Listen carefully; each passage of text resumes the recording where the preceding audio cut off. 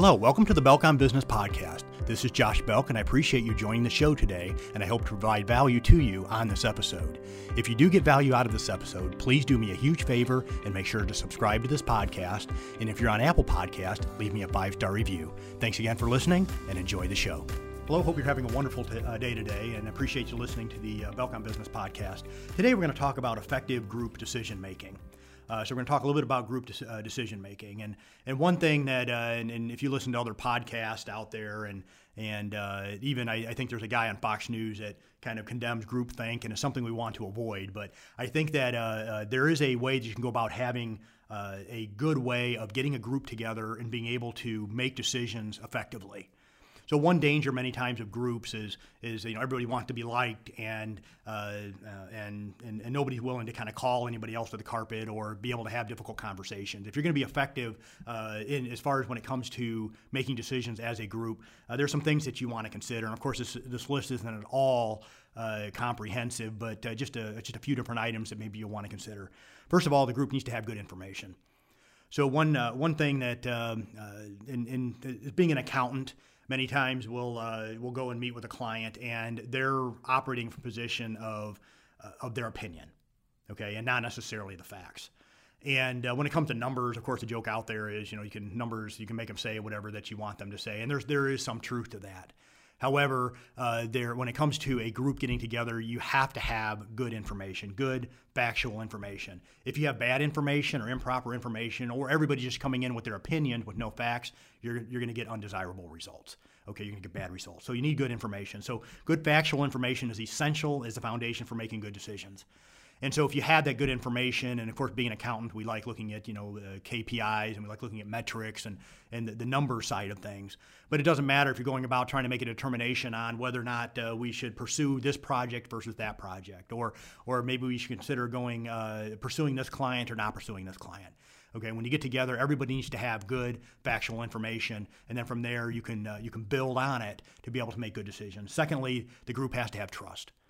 And one word I like is the word vulnerability. And being in masterminds, one encouragement usually I'll get every time I walk into the room by the leader of the mastermind or the facilitator of the mastermind is you need to be vulnerable, because you're coming together as a group, and everybody needs to be willing to be vulnerable, to be able to be transparent.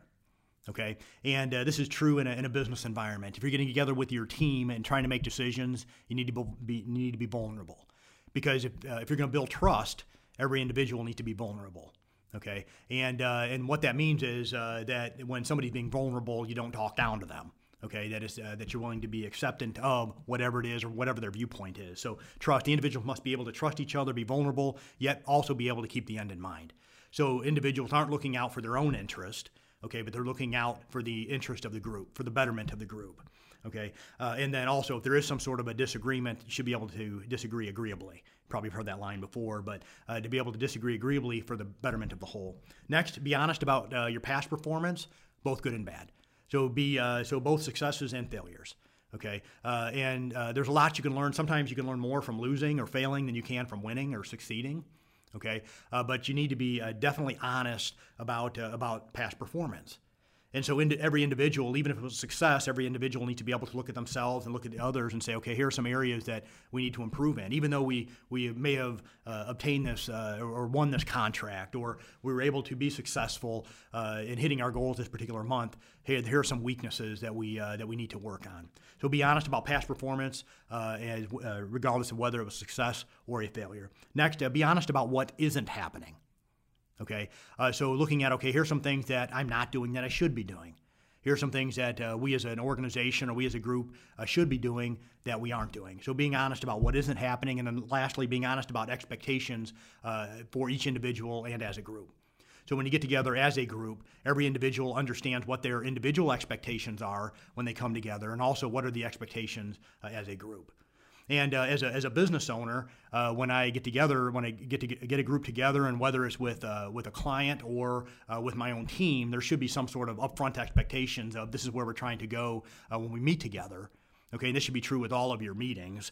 Okay, but also for each individual in the group, this is what is expected of you.